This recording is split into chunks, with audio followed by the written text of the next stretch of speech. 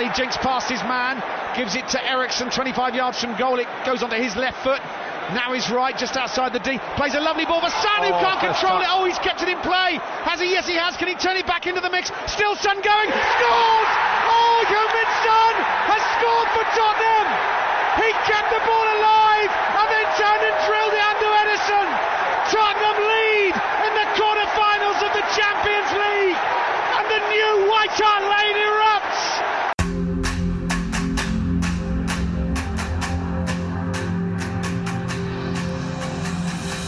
Welcome to the Spurs News Podcast, your home for all things Spurs. And now, let's join our hosts.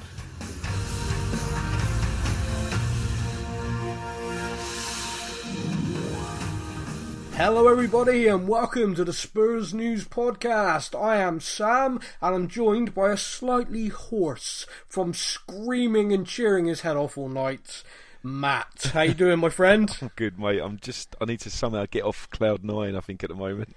Did that audio clip at the start of the podcast help? Oh, mate, it's just hearing that noise. Because the thing is, I tell you, I got a ticket in the end, and I was in the south stand, and I was holding up my white carrier bag to spell to dare is to do. But when you're in the moment, you know, when Spurs score a goal and you're going mad, and obviously you just hug everybody, people you've known for 70 minutes, who are now you're just best friends. Yeah. But to hear it like on an audio, like to hear the noise, it's insane. It was insane. This is the first time we've broke 60,000, you know, and I think it's going to creep up to the full capacity now with every game. You know, they're learning more about the stadium and opening new areas. So it was about 1,000 people more than the first game. But the one thing, I watched it on TV, watched it on BT Sport, and the one thing constantly that just kept hitting me was the noise. Yeah. I mean, one, it's so great to be home. You know, just having our own stadium again. You know, thank you, Wembley, you served us well, but it become just so crap. It become almost toxic in the end, didn't it? Yeah, it was just difficult, and, you know, so much stuff, and people really weren't enjoying going there. Mm. And then you watched that last night, so I know you were there, so we're going to talk about your experience, but just watching it on TV, so the Champions League music hits. Yeah. And the sort of realisation, you know, because we're playing Man City, and I think I've said it before, when you're playing in Europe, you kind of want to be playing a European team. You know, and that's, you know, Man City are probably one of the biggest sides in Europe, but just because we're in the same league, it's kind of like, it'd be much, you know, that last night to me would have been stratosphere. If we'd done that at Barcelona, you know, I'd have been beyond. But the fact is, with the Champions League music hits, and the kind of reality hits me, it's like, this is the quarterfinal of the Champions League. I grew up watching the Champions League on ITV, watching basically Man United every season, you know, or maybe even the Scum sometimes, but it was never us. You know, we were never on ITV Champions League football, and here we are, quarterfinals, and it just absolutely hit me. And we're in this stadium, the thing that when ENIC first bought the club, discussions of that started straight away, you know, like 2001, 2002, we've been talking about it that long. And then I'm watching it, and just the noise being generated felt like home, felt like White Hart Lane. And then to see that, you know, that whole South Stand hold up those carrier bags, I mean, mate, that was amazing.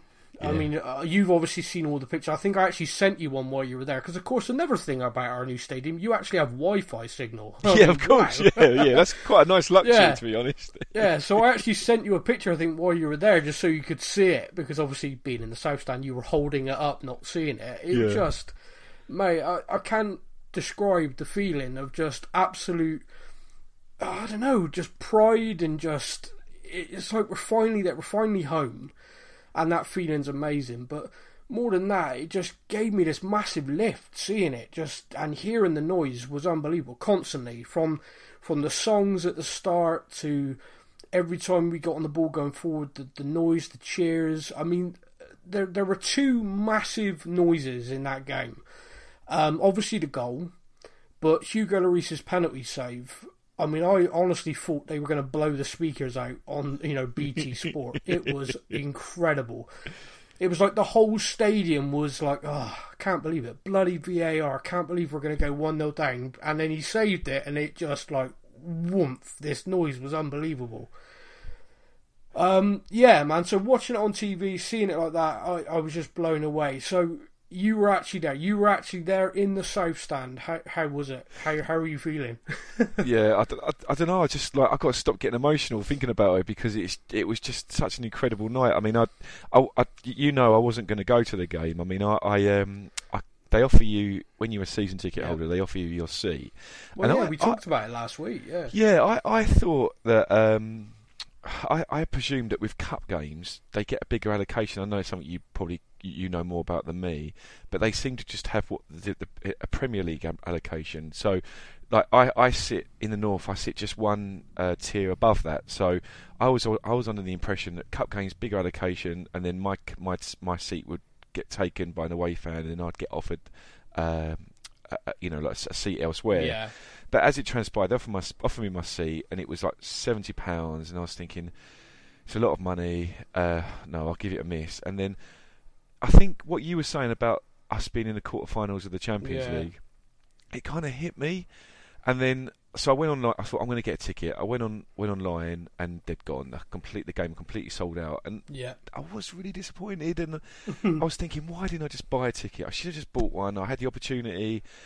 So anyway, fast forward to yesterday at 4:00 in the afternoon, and one of my friends messaged me and he says, "Get on the website quick! They're selling tickets." And so I went on there, and there were literally about 20 individual seats scattered around the stadium, just one seat in one stand, one block everywhere. So I thought, right, let's go. Tapped in for the south stand, right in the middle, 55th row, literally behind the goal.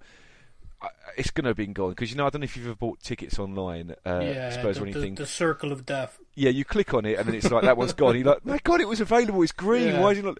But it let me have it and I bought it, and then just said to my wife, right, she's, go on, off you go. Like, it's one of those things where, am I allowed? She's like, go on, off you go.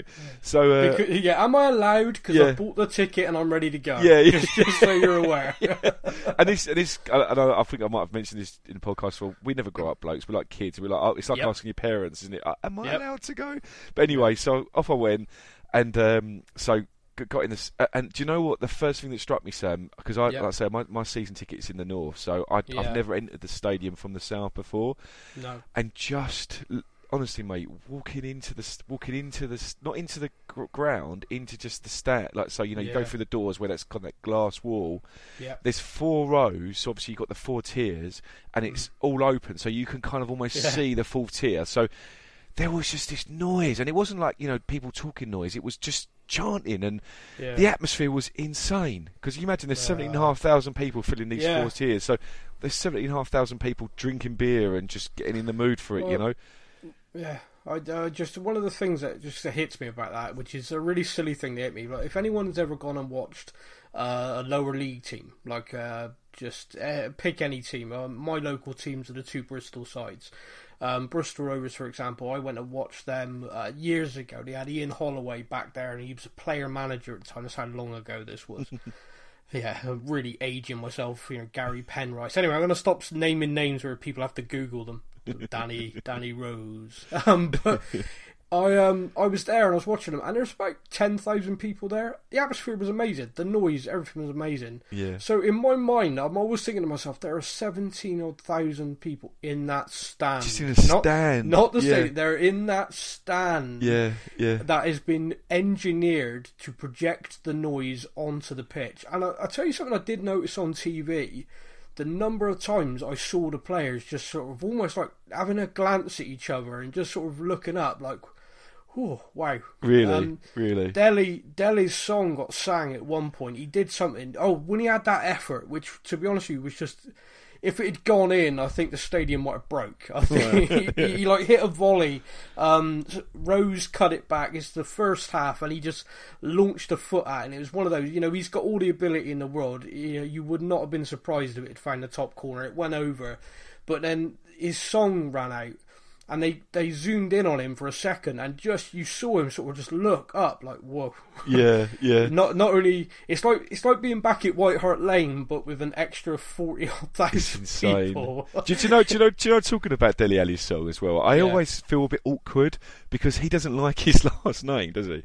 And I always think, we need to adjust this song because, like, he's clearly wiped Ali off his name, but he's hearing us sing Dele Alli the whole time. Yeah. And I always feel like we need to change this. Otherwise, he's going to think I need to go to another club because I just don't want to hear my last name being sung anymore. If he goes to Madrid, I don't think they're going to be singing "We've Got Dele Alli." He only cost 150 million. Yeah, I was going to say, you just don't think you understand. He only cost us half our stadium budget, 250 million, and Daniel Levy's laughing, but we've got Ali. It doesn't quite have the same meaning. No, I don't think it does. I don't think that song will follow him because we sure as hell ain't selling him for any bargain price. But exactly. I'm not sure the MK Dons fans appreciate that song either. He only cost $5 million. We know. Yeah, we know. Yeah, we've been mugged off, and you've got to remind us every single time. Yeah, you've got to remind us every game. Speaking of Dele, though, I'm hoping he's okay. He looked like he picked up an injury. He was really holding his wrist limp, which to me looked like a dislocation, which if it is, that could be a couple of weeks out, which would be an absolute nightmare. So I'm hoping it isn't as bad as, like, perhaps he just caught a whack on it, like a stinger, and it had gone dead. Yeah, but it's a rugby injury that I'm all too used to. So when I saw him holding his hand like that, I was like, oh no, that's really that doesn't look good. Yeah, I think like talking about Dele Alli's injury, and there was a lot of players that just like. Well, they all did. They gave everything, Sam. They did. And you know what? Like the atmosphere was like you watched it from television, so you heard it, and obviously I'm in the stands or in the south stand, so I'm not getting the same benefit, I guess, as if you was away from it listening in. Yeah. But they look fantastic. I was in full voice. I mean, I normally have this. Like, I know, like, there's been a lot of criticism. I don't want to put any negatives as I can, but one thing I would say is it's almost impossible to get a beer in a south stand. It's absolutely not. Like I turned up, and it's the biggest bar in Europe, by the way. Oh no, that's that the one at the bottom. Yeah, but because I was on the full tier, they've got so you've got the big one on the bottom, but then as you go up the tiers, they have they call it the tap in, and they've got two. See, look, I'm going to apologise for putting any negativity on it because it's such a. Like, we're all buzzing after last night, but it's just my experience, that's all, Yeah. So I got to the stadium a bit early because, like I say, I got the ticket early, so they'd emailed it to me and I didn't get time to print it off, so I was conscious of getting a paper copy, so I went to the ticket office and they were fantastic. The guy behind the counter, brilliant, really helpful, printed the ticket off instantly, went to the stadium, so I got in there maybe about 7:10, so still another 50 minutes, so I've gone up to the fourth tier, and they had, so it's like kind of you've obviously got the wall, like if you imagine you're looking at you're looking at the ground, but in the kind of the concourse bit, so you're looking at the stage, so you've got the long wall, and then obviously you've got the holes and the stairs that lead up to the stands, and then in between them there's two tap ins in each one, but they're tiny, like this. It's like literally like maybe a 30-foot wide by sort of 10 foot 15 foot high hole in the wall, and then you go into that, and that's where you buy your beer, buy your drink, and it's the bars kind of to the left hand side of it, so you almost have to queue and then go round an arch, basically to get to the bit. And I got there at 7:10. I stood in the queue, and I'm like, I'm not even going to get served before the game kicks off. That's how many people in these two tiny bars, I think that is going to be an initial thing that will gradually balance. I think because at the moment everyone just wants to get inside the stadium and just do stuff inside the stadium. Yeah, I think within probably a few games in the next season, people have a few beers before they arrive. Do you know what I mean? It sort of balance it out. But yeah, I mean, I can't believe you're being negative, man. No, I don't. Yeah, no, sorry, mate. Did you know? I apologise. What are you doing? People are listening to this, all like, "Yeah, come on," and you just dropped the mood. Let's change it. Right, I'll forget about not going to get a beer. So I walked into my seat, and like we all had carrier bags. Obviously, like I had a white one. I think I was between the D and the A in Dare, and honestly, you can feel your skin tingle, like because you sent me that picture. On the 4 screens, it was showing the us basically. Oh wow! So you look down and the players come in, like, and you said about them noticing the noise as they've walked out of the tunnel.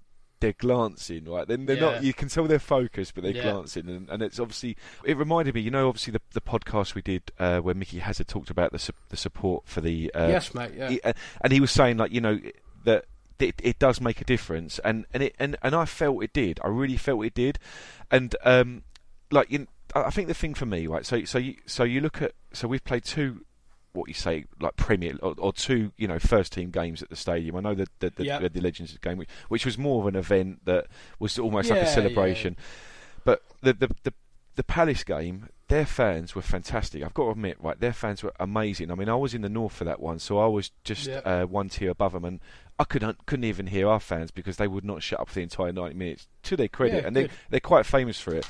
The Man City fans, look, I'm just going to be honest, were pathetic. They were absolutely pathetic, and I get it from the point of view that because they're a club that have been winning things, like they've been winning titles, winning cups. They almost go into these grounds, and I guess they'd even to an extent come to Spurs and expect things like like we'd go to. I don't know, like if we go to Huddersfield away, like we're going to expect to win, aren't we? We're not going to. No, but you know what I mean? Like, I'm not saying. I'm not saying it's our right. I'm not saying it's our right to get a win, but you kind of think we should do. It's like we're a bigger club. It's a game we should be winning. So you kind of almost kind of. Not that they don't need our support, but you're kind of sitting there waiting for it. And to an extent, I wonder if Man City were like that. But honestly, they were so bad, their support, Sam, that on the 42nd minute, around about that time, they started singing their Blue Moon song, and then the entire stadium, I don't know if it was picked up on the TV, started singing "We Forgot You That You Were Here," and genuinely that was the case. I mean, where did they come from? It did come across. It was actually really funny because. It was the thing is, I think possibly because the TV, the commentator talking so much about the atmosphere and stuff, I think they've got the atmosphere and mics switched right up, or they were just generally there. Yeah. So every now and again there'd be a chant, and you'd know if you're a Spurs fan where the chant was going to go. Yeah, sure. So you're kind of waiting for the editor or whatever just to mute the mics, and it would be funny, It's just like, I know exactly what's about to get said. Yeah. You don't want that playing on TV. Well, luckily there was no Sol Campbell ones, so they have to mute that. No. Well, no, he don't belong in that new stadium. Exactly. Like, not even a thought. I just hope his whichever club he's managing ends up coming there at some point in an FA Cup or something, and we absolutely smash him. Yeah. It's for no other reason I want to hear 60,000 people sing that certain song. But I'm just so blown away. Just the atmosphere, everything, the stadium. Let's just talk a little bit about Sonny for a moment then. So, when we're talking about the stadium, we're talking about Tottenham. Mr. Tottenham is Harry Kane. Yeah. If someone had said to me, who do I want to be the first goal scorer, I would have said Harry Kane. If someone had said, who do I want to be the first Champions League, Premier League goal scorer, I would have said, Harry, just because he is Mr. Tottenham. But if someone had said, right, imagine Harry's got a bad ankle injury, unfortunately. Again. Who would be your second choice? It would have been Sonny. Yeah. Because I don't know why, and this is going to sound so stupid, the bloke brings me joy watching football, and even when he's talking, I'm like sat there grinning like an idiot. You just tell he is loving every minute of playing for the club. And it means something to him. He works his ass off, and he does so much. And for him to be our first ever Premier League goal scorer at the new stadium, our first ever Champions League goal scorer at the new stadium, it's just, he's in our history now. Yes. He is there, no matter what, anything else happens, and he deserves that. And I can't speak highly enough of it. He is a joy to watch play football, and I'm so glad he's with us. So glad. Absolutely agree. In life, if look, we've all got like friends and family that can suck the life out of you. You know what I mean? Right, and you kind of. You just avoid them, don't you, or just try to minimise your contact. But conversely, if you're listening to this and you think, no, none of my friends or family are like that, it's you. Exactly. But conversely, when you've got someone that is just absolutely positive and just radiates positivity and radiates just that kind of good feeling, then it's the opposite. You just want to, you're drawn to them, aren't you? And Sonny's one of them people. And I don't know if you saw Tottenham Hotspur the official site put a little kind of video on. It may have been on Twitter, but I saw it on Instagram, and it was this machine they've got where they were firing balls. So did you see it? So you had Sonny. It was Llorente, Eriksson, Sonny, and Gazzaniga. And I think Sonny and Gazzaniga were a team, weren't they? And you could just tell that he's just such an amazing person to be around. Like, he was just so positive, and he was just to the point where you could see Llorente was like, "Go away! Like, you're irritating me because you're so positive." You are literally smiling and happy all of the damn time. But he's like that, isn't he? And he does it like, and that's why you say about him scoring the first Premier League goal, the first Champions League goal.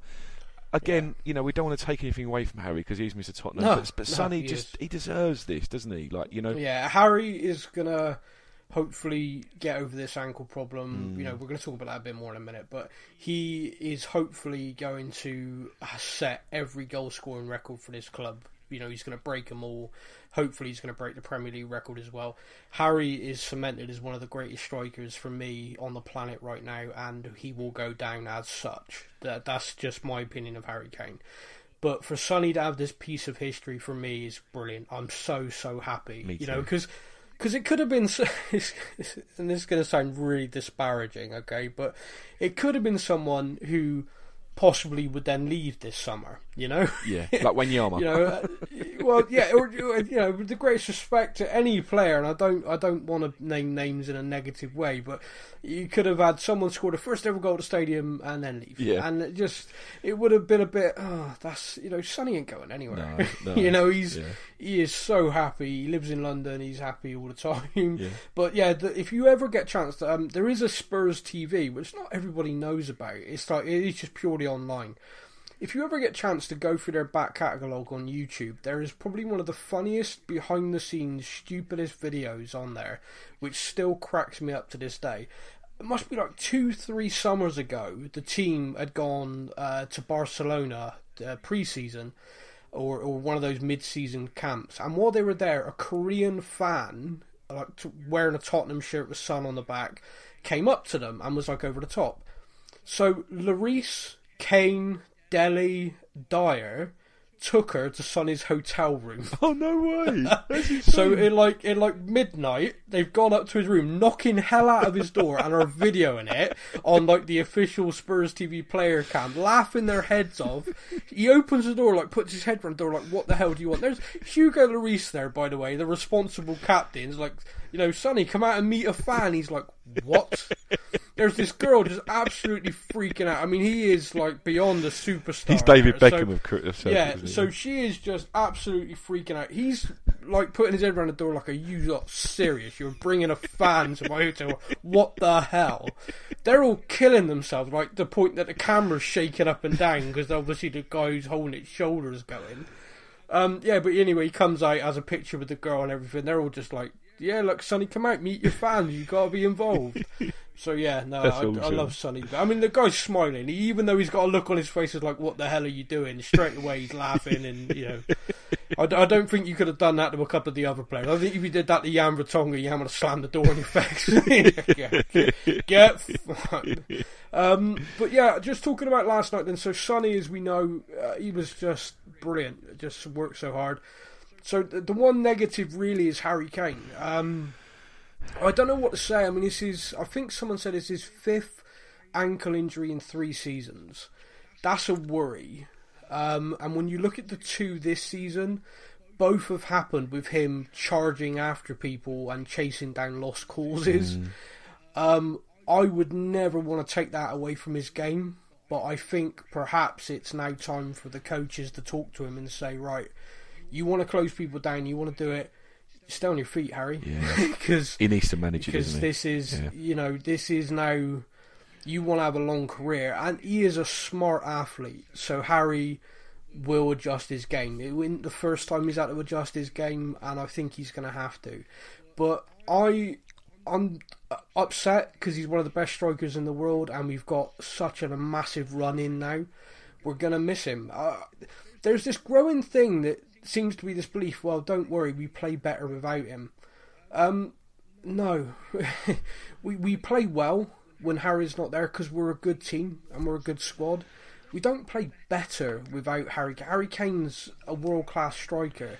You play differently and you adapt. I think people's expectation is our levels drop to the floor without him because, you know, we're that Harry Kane team. In reality, they don't, and that way people think, oh wow, we're really good without Kane. It's not that we're really good without Kane, we're just not awful without him. Yeah, if that sure. Makes sense. I agree with you the point that we're not a better team when he's not in the squad.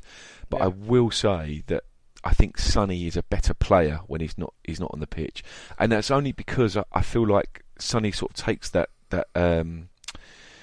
role, doesn't he? That more of a forward role, whereas kind of Kane's the main man when he's on the pitch, rightly so as well. But look, I'd rather. I'm not going to be one of these people that says I'd rather. You know, we look at that. We lost 4 or 5. We got 1 point from 5 games as soon as Harry was back, so he shouldn't be in the team. Don't get me wrong. I don't agree with that. You know, I'd rather see Harry in the first 11 than not. But for me, I think having Sonny and his accuracy is scary. I mean, like he obviously he scored the goal, and then about 5 minutes later he sort of ballooned that shot sort of mile over the crossbar, and we all looked at each other and we're like, we'll let him off that. We'll let him off. And I always, my mind always goes back to that goal, and I'm going to struggle to think of the team we played now when we beat them. Was it 3-1 or 3-0? And he kind of rounded the goalkeeper. And he kind of was going wider and wider. Do you remember? You'll probably know this, but and he sort of just with unnerving accuracy just knocked it in the gut. You know, his accuracy is fantastic. He is incredible. I mean, the debate over whether Son is a better player is interesting. I can never make my mind up on that because the perception watching is 100% he looks a better player when we're playing a system without Kane in the team. And do you know what my mind goes back to is when we had 4 strikers, and I think we had Defoe, Robbie Keane, Pavlyuchenko and Crouch. Mm-hmm. I think that was the 4, and apologies if I'm getting this wrong, but we always around that time had 4 strikers. Yeah. And Peter Crouch was not the best striker of those 4. In fact, if you were probably lining up the 4 and saying which is the best striker, he was probably 4th. Yeah. But when he played, other players looked better. Does that make sense? No, I get what you're saying, other players were brought into the game and stuff. And when Kane is on the pitch, our focal point is him. Yes. So if we go long, Kane's the one to get it. If we do this, we do that. But Sonny and Dele run off him. And, you know, we score, I think someone shared last night, and I apologise, I should have wrote this down, but someone shared we've scored as many with Kane as we have without, and Sonny and Dele score as many with Kane as they do without him. So the kind of perception in my mind, which is they lift their games and they take on, that's different. But I'll tell you the one player who at the moment, he isn't my favourite player just because I think he's a bit not with us, but we'll see, is Christian Eriksen. He's the one player who, when Kane's not there, scores. Yeah. So Eriksen doesn't really score a lot of goals, does get assists. Like, you know, he's assisted every goal in our new stadium so far, by the way. And he isn't shy about saying that with a big grin on his face. But he when Kane's not there, Eriksen scores. So he is someone. So Eriksen obviously takes that on himself of like, right, Kane's not here, I'm gonna have a go. But yeah, with Dele and Son, who in my mind, from perception of just watching games, you know, I don't go into deep stat analysis. I know a lot of people go really into like the XG stats and, you know, well, so-and-so ran 4.6 kilometres today, whereas so-and-so only ran 4.5. And I'm like, oh, really? Damn. I saw him at a good clearance once, you know, thumbs up. Yeah, I heard him shout "man on," so for me, he's a top defender. So I'm not into that deep stuff, but you know, some of it is just really clever. So I kind of glance at it and go, "Oh, that's interesting." But my perception, watching Sonny and Dele score loads when Kane's not in the team, but no, I was wrong. Yeah. They do as much for both. So I just think we change our system. We don't do that. Hit a focal man, we don't do that thing. And if we do bring Llorente on, Llorente's game is all about bringing others into play, whereas Kane will bring it down and hit one from 30 yards. Llorente will try and flick it on. He will try and bring it down and hit a pass, which Kane does as well. Oh, God, I sound like I'm being disparaging about him. I love the guy. No, I agree with you, Sam. I completely agree. Like, there's no getting away from the fact that Harry Kane is a world class striker. And we'd rather have him on the pitch than not. And I guess probably what I'm trying to do is, like, obviously it looks like Kane's going to be out for the rest of the season now, and although we've lost our world class striker, I don't feel as gutted as maybe I should do because of Sonny and I believe in this team and this squad that they have got the players now. Very, very quickly. Here is an update on Harry Kane, a message I had a little bit earlier. Now, I'm going to sound like a real pretentious arse right now, but I have a friend who knows a friend, knows a guy. I have a guy who knows a guy, okay? Swelling already gone down enough that the scan can be done tomorrow. So there you go. Yeah. It looks like he's out for the rest of the season, doesn't it? If this is going to again sound mental, okay? If it was me, I would be wanting him to almost have a forced break. Yeah, I agree. Remember when we came into this season, me and you talked about the fact that in the last 5 seasons he's had one summer off. He played the under-21 tournament, he did the Euros, he did the World Cup. Well, he had 2 days off in the summer, Sam, didn't he? Yeah, I know. That was it. He finished the World Cup and then he was back on the Monday. Yeah. Pochettino was there going, no, go home. He's like, no, it's fine. I'm just going to do some light work. No, go home. I remember everyone was laughing about that, but the guy, he's just almost like, do you know what, Harry? You've done amazing for us, for England this season. Mate, rest up, get better, because we're going to need you again. Next summer's the bloody Euros. yeah, exactly. So let's just seriously rest up, dude. If he is out for the rest of the season, and please, Lord, someone at the club say to him, which means you're out for the Summer Nations League as well, Harry. All right. Yeah. There is no, I'll get back for that, don't you worry, and then end up ripping yourself up for a pre-season. You rest up. Maybe it needs an operation which he's been putting off, I don't know, but I just hope that people are in his ear with him just saying, Harry, 2 young kids, lovely wife, have an early break, mate. Yeah, you need it. Just rest, because we want you for the next 6, 7, 8 seasons, or however many seasons you've got. Don't let your career go this way. So I mean, I think that's enough on that. But just talking about the players then, let's start with the goalkeeper, Hugo Lloris. Going into the game, I did a Facebook post. Here's the team. One of the comments on that post was Gazaniga should be starting. Now, I replied saying, and bear in mind, this is my reply. My reply was, the World Cup winning captain and our captain, first choice goalkeeper, is not going to get dropped for a Champions League quarter-final. Genuinely. And then I did completely say on this, and this is genuine, so let's all just hope he has one of his good days. Because this season, he's been inconsistent, okay? There's no hiding from that. He has been. We talked about it last week. Hugo Lloris, for all of us as fans, when it comes to saving penalties, we kind of go, okay, penalty to them, 1-0. Never mind, right, come on, let's just get on with it, because, Hugo ain't going to save it. He's saved 3 in a row now. I was trying to think, because he's saved from, obviously now, Aguero, Aubameyang. What was the first one? What was the first save? I can't remember. He's 3. We've had 3 penalties against us in 2019, and he's saved all 3. People were sharing that last night. So just because I was blown away by that save alone, he didn't have a massive amount. Man City didn't pepper our goal like I feared they would, but everything he did was very solid, very controlled. He had one time where he parried a shot, but Alderweireld was there just to dink it away. It wasn't like parrying it into his feet like the Liverpool game. He parried it well. I thought he had a really great game and looked like the goalkeeper we've all known for years. You know, these are the games where you look at him and go, why are we even debating replacing this guy? Yeah.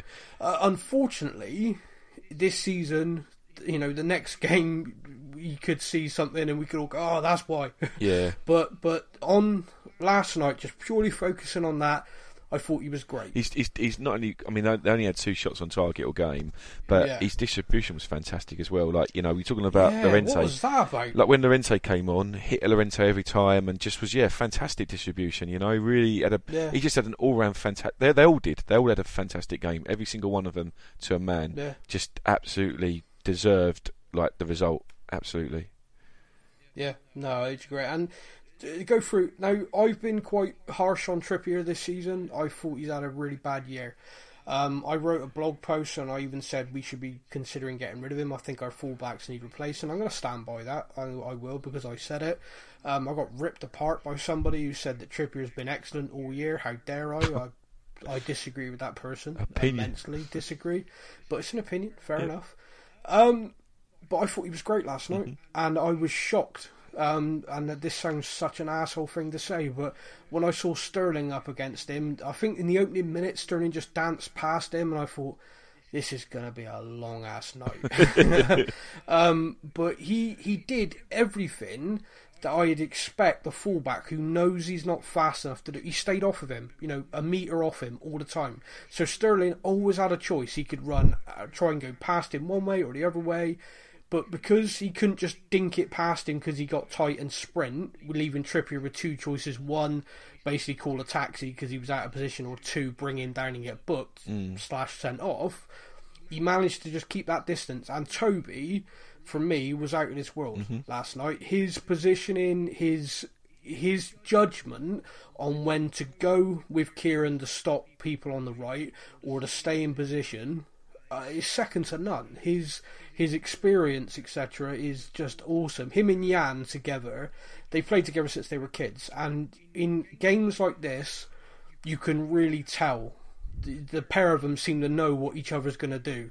The clearances, just their positioning, the backing each other up, supporting each other, the communication.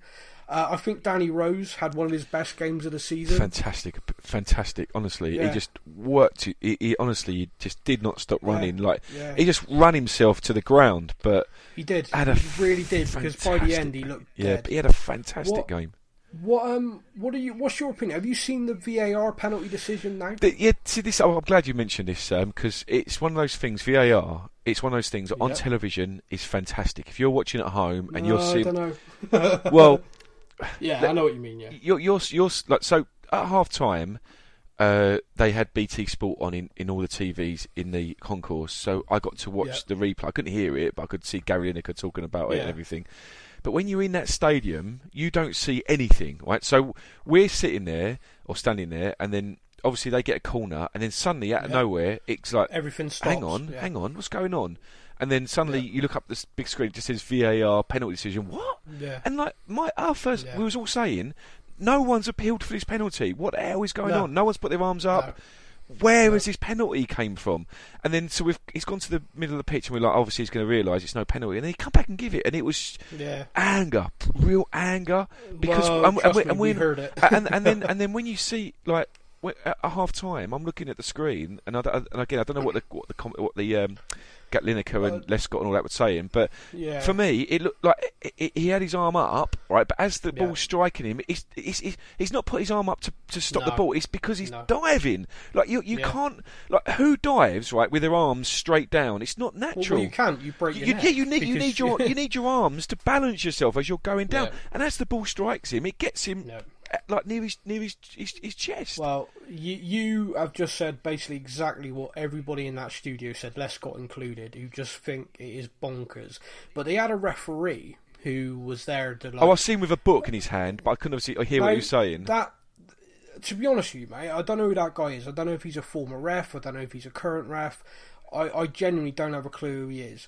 But by the end of the night last night, I'd have taken that book and smashed him over the head with it, because I've never seen someone talk so much crap. What was he saying? Right, so about that decision, this is the thing on this, right? They have changed the handball rule.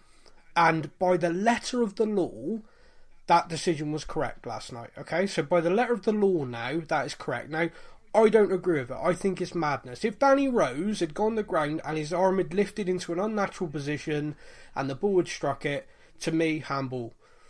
He cannot do anything about his hands doing what he's doing. So what are they saying? They don't want players to do that? They want defenders to try and defend? I don't know where that's going, but that is the rule. So by the letter of the law, it was a penalty. What Gary Lineker, once he said, okay, I don't agree with it, but okay, if that's the letter of the law, can you explain to me how this is a clear and obvious thing? Because we're told VAR, if all of Man City had appealed for a penalty and the referee had gone, didn't see anything, VAR, can you check that? He said, I can kind of get my head around it. But what happened is VAR interrupted the game to say to the referee, you've missed a handball here. Man City didn't know. They were like, okay, because it happened so fast. Even in real time, watching it on a replay, I don't see it hit his hand. It's only when you proper zoom in, slow it down, you see that it's arm. It just looked like it hit him and flew over the bar. And the guy who hit it, normally if one player is going to appeal for a handball, it's that guy who hits the shot. Yeah. And it was just like, bloody hell, right, come on, corner. Man City were getting on with the game, and then it all stopped. It's just weird thing. But by the letter of the law, that was it. Now, there was another incident in the game, which was a player from Man City elbowed Harry Kane in the back of the head. Now, this bloke had it put to him by Gary, and Rio Ferdinand mostly said to him, how is VAR not involved in that? How does the VAR see a handball that nobody else saw and give that decision? How does he see a guy elbow someone in the back of the head and not get in the referee's ear and go, oh, you've missed something. Yeah. Come and have a look at this. This is a red card. Yeah. And his response was, oh, there's nothing in that. That's all part of the game. Oh, my gosh. Now, when they jumped up and they landed, if he'd landed on him and caught him with an elbow, I'd have gone, he meant to do that, but I can see the argument of that's just physicality. The fact that he landed and then actually deliberately elbowed him in the back of the head. That was Fernandinho, wasn't it? Yeah, I saw that. Yeah. So he's actually done him, and then what? So that, apparently, according to this refereeing expert, is part of the game. I mean, the studio mocked him. We're just like, oh, whatever. Yeah, I think Rio was just like, no, that is just ridiculous. And it is. The fact that he says, oh, the referee saw it and told him just to get on with it, so VAR had no point in this. So how about all the times that the referee sees a penalty and is like, no penalty, then VAR goes, well, I think you should go and look at it again. Mm.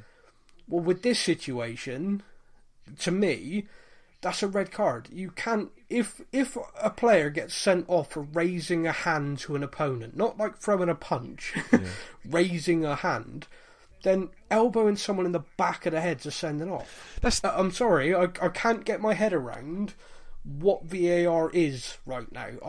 If it's for these decisions that are missed or errors, I get it. If it's for whenever the hell they think or want, I'm lost with it completely. Yeah, it's obviously still in its infancy at the moment, but I just don't think it's working at the moment in the way it's sort of put into the game. It's not working. It's not like I don't think that like I say, like VAR has got its massive problems at the moment, but with VAR, if you're watching it on television, I'd suggest a better experience than if you're in the stands, because if you're in the stands, VAR is nothing but frustrating. And like, here's another example, right? When Sonny scored his goal, right, we went absolutely mental, as you can imagine, right? Yeah. Just losing the plot, just like, say cuddling strangers I've just met, and then had that moment of panic, right? Because we've all stopped, right? We've all calmed down, and then suddenly we look to our left, VAR decision, and we're like, "What? Hang on a second!" And if that hadn't been given, can you imagine what that would have done to the atmosphere? It would have made it so toxic, wouldn't it? I mean, the commentator tried to, basically tried to say, "Oh, in that good, we got 2 goal celebrations," and I'm like, "No, that's not." No, that's not good. Something needs to be done, because at the moment, I think someone said last night, Not at the stadium, but at home. He's like, I didn't celebrate a goal that was the biggest goal possibly we've ever scored at our new stadium because I was waiting for a VR decision. And when it came, I was just like, oh, relief. You don't want that, do you? You don't want that in the game. You want because you want celebration. Look, I look, just my personal opinion. I've got no. I don't want to sort of any disrespect towards this guy, but I do question his kind of his support if he's just not going mental, because that's just your instant reaction, right? So your instant reaction is just to go mental. The ball goes in the back of the net, you're just going berserk, right? You're watching them celebrate. Well, if you're at the ground, I completely get that. But I'm at home, and I'll tell you right now, I genuinely didn't celebrate because I thought the ball had gone over the line. Yeah, so I thought it's about to get ruled out. Yeah, well, so I understand that, right? But what I'm saying is that if this VAR is the same, if it stays the same, right? A couple of, I'd say a couple of seasons down the line, that's how we're all going to be. You're literally going to watch a goal go in, and you're not going to celebrate because and you're going to wait. Yeah, exactly, that's heartbreaking, isn't it? It is crap, and that's what I worry about, because I don't have a problem with technology in sport at all. I mean, like I've said a million times, I'm from a rugby background which has had technology involved in it for years. It's not perfect, but it has made the game better. When it comes to this, I'm not convinced by it at all. But the main reason I'm not convinced by it is because I don't think I've seen two games with VAR being used where it seemed to be being used the same. Yeah. I mean, we've all seen VAR at the World Cup and stuff. We've stuff was done like sending offs, yellow cards, and things like they were picking up on bits. And then we're now in the Champions League, and VAR is being used, and you've got a situation like I said with this elbow. Nothing. That's all part of the game. That's utter crap. Physicality between the two of them, part of the game. Deliberately cracking someone in the head, not part of the game. I don't know what planet that guy was on. But anyway, I could rant about that. Well, I won't. The thing is, Sam, like this is the problem, right? So VAR, it was brought in, wasn't it? As far as I'm concerned, as far as I'm aware, it was to get rid of the ambiguity, but in the game. So, if you there's decisions that we're not sure about, the referee's not sure if he's seen it. This is here to make sure the correct decision is made all the time.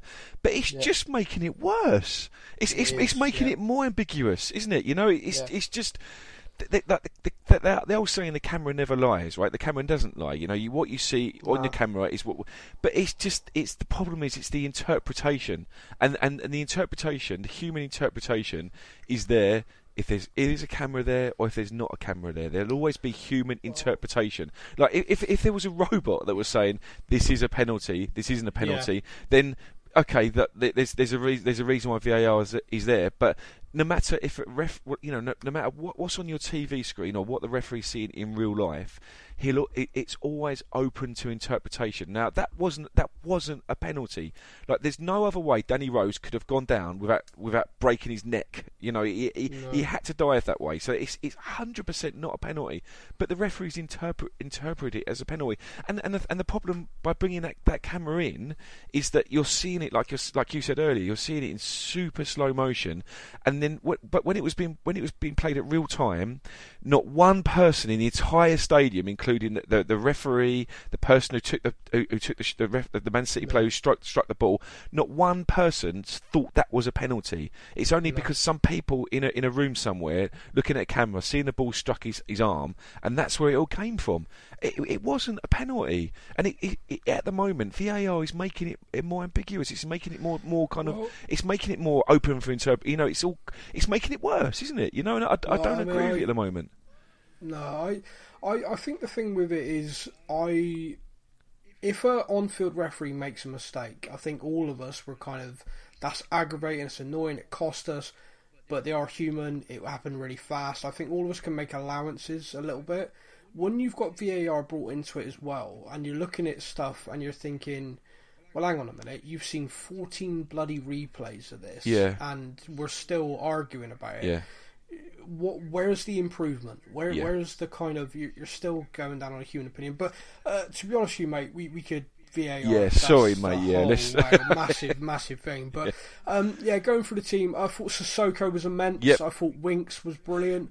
I thought Wanyama looked good when he came on for the first time this season. He's come on and looked like his old self. He did. He won the ball back like 3 times in like 10-minute cameo. It was great. He looks solid. I want to make a special mention of Winks and Sissoko. Those two.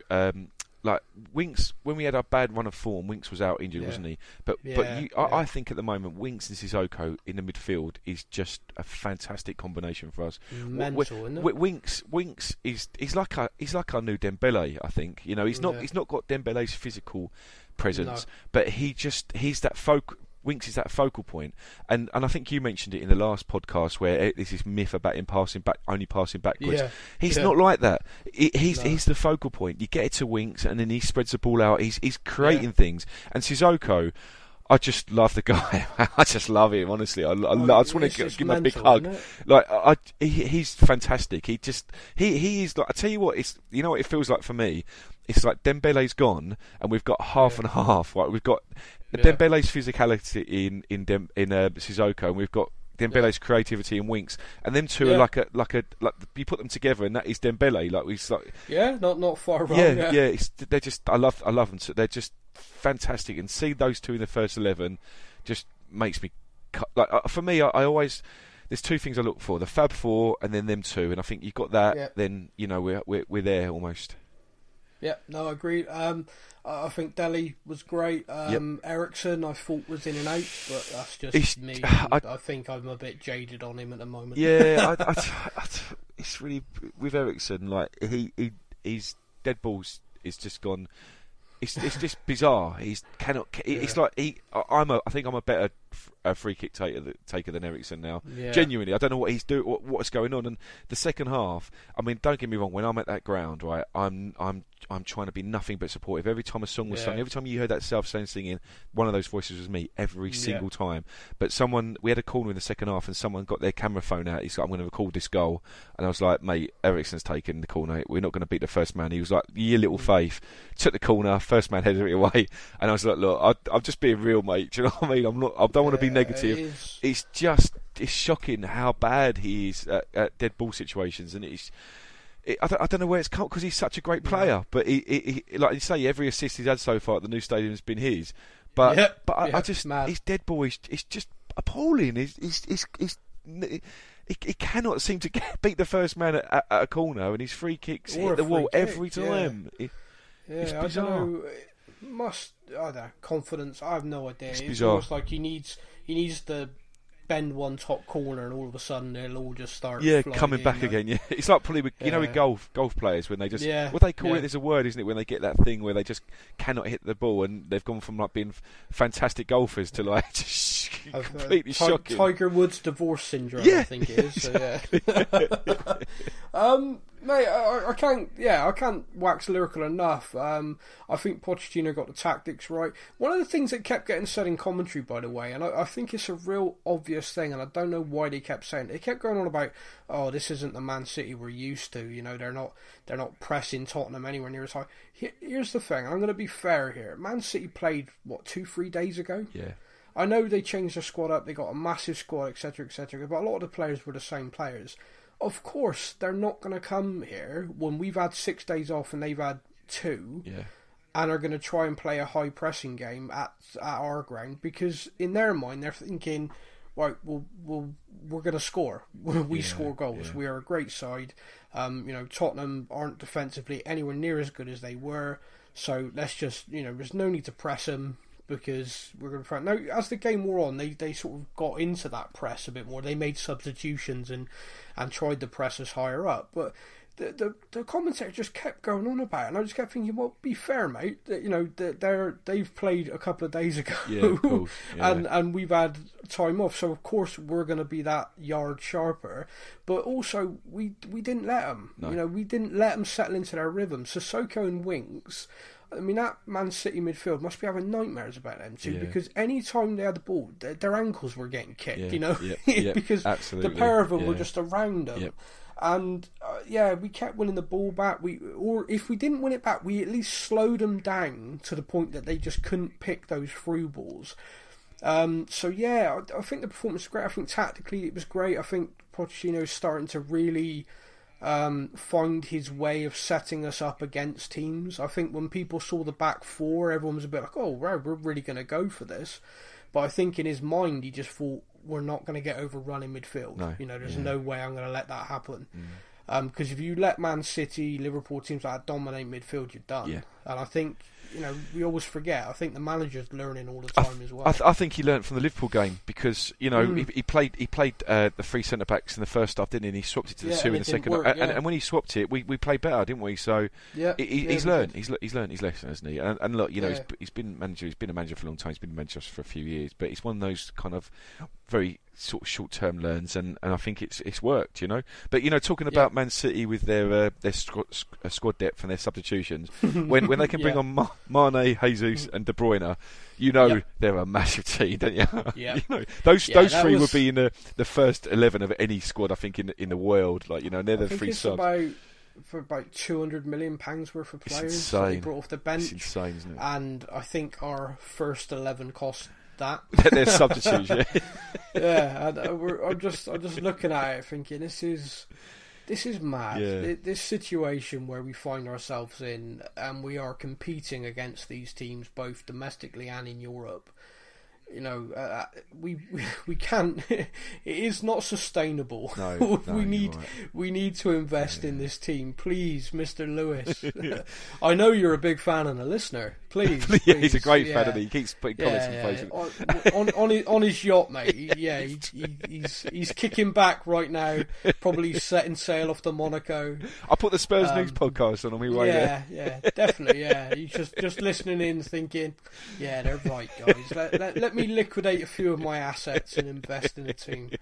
Oh, if only. If I'd won Euro Millions last night, I'd have bought us a player. Yeah. But I'd have gone to Daniel. I got 50 million quid. Let's sign somebody. I'm not giving it you just to spend. Yeah. We're going to sign a player with it. All right. Exactly. It's a gift from me to the club, but it goes on a player. If only. No, he'd talk me into a cheese room. I know he would. Exactly. He'd be like, I got a better way of spending that 50 million.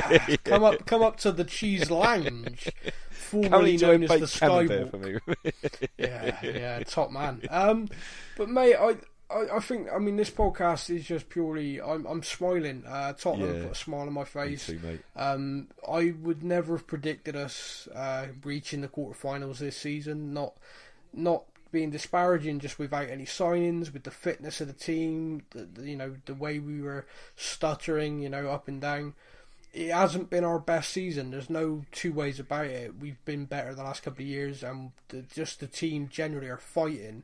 And I think as fans, all we can ask for on these occasions is the team put in everything. And for me, watching that last night, to a man, they fought. And I agree. I can't stop. Yeah, can't stop smiling. I'm full on sunny, beaming smile. We're 1-0 up in the Champions League quarter final.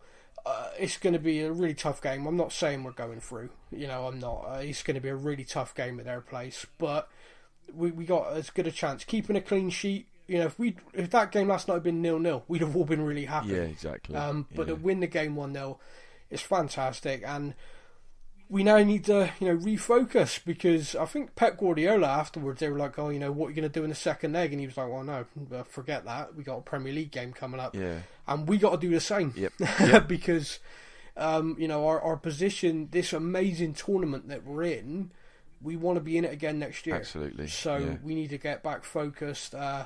And it is really easy to have this kind of after the Lord Mayor show drop off, and we can't let it. We need to really kick on and win our next league game as well. No, I completely agree. Do you know, just a couple of points before we sort of wrap up on it.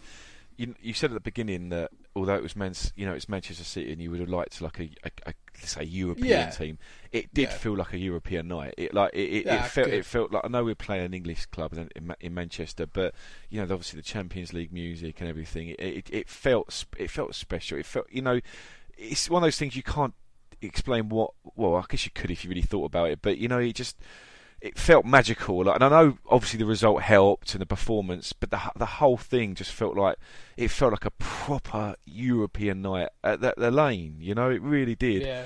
And the second thing I wanted to say, which made it even sweeter, the game, was Carl Walker had a poor game. He really did, you know. And I don't want to kind of like dwell on ex players, but it was funny because he was kind of obviously with that, you know, at some points him and Danny Rose were like, you know, there was tackles funny, but he had for me, I don't know what it looked like on TV, but he didn't have a great game. He was misplacing passes. He had that swan dive that where he tried to get a free kick. I don't know if he caught that, and it was just embarrassing, you know. And it just felt that, you know, Man City, they've got this wealth of riches, and they bought him off us for 50 million. But I mean, I know what you're saying about this. There was a stat, wasn't there, about this, how much our squad cost? I think it's about 100 odd million, wasn't it? And that just shows you can spend as much money as you like on players, but what the spirit we had and the effort we put in, and how much our players wanted it, that was what won us that game last night, I think. No, I agree, 100%. Yeah, man. I mean, that's it. We're done. Big thank you to everybody for listening. I hope you enjoyed it. I'm sure, like us, you just wanted to relive every single minute at the moment and bask in the glory. We will be back again next week. Obviously, then talking Premier League again, and fingers crossed the glory continues. We are the only team to be unbeaten at their home stadium for 3 years now, unbeaten at our home stadium. So that's a stat to tell everyone and watch them cringe. But yeah, thanks, mate. Thanks for joining me. Big thank you to everybody for listening. We'll be back next week. Take it, mate.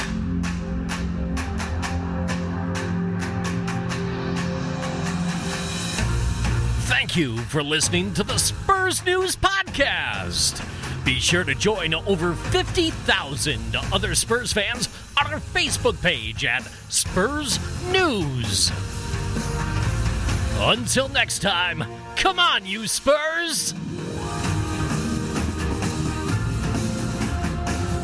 And remember, to dare is to do.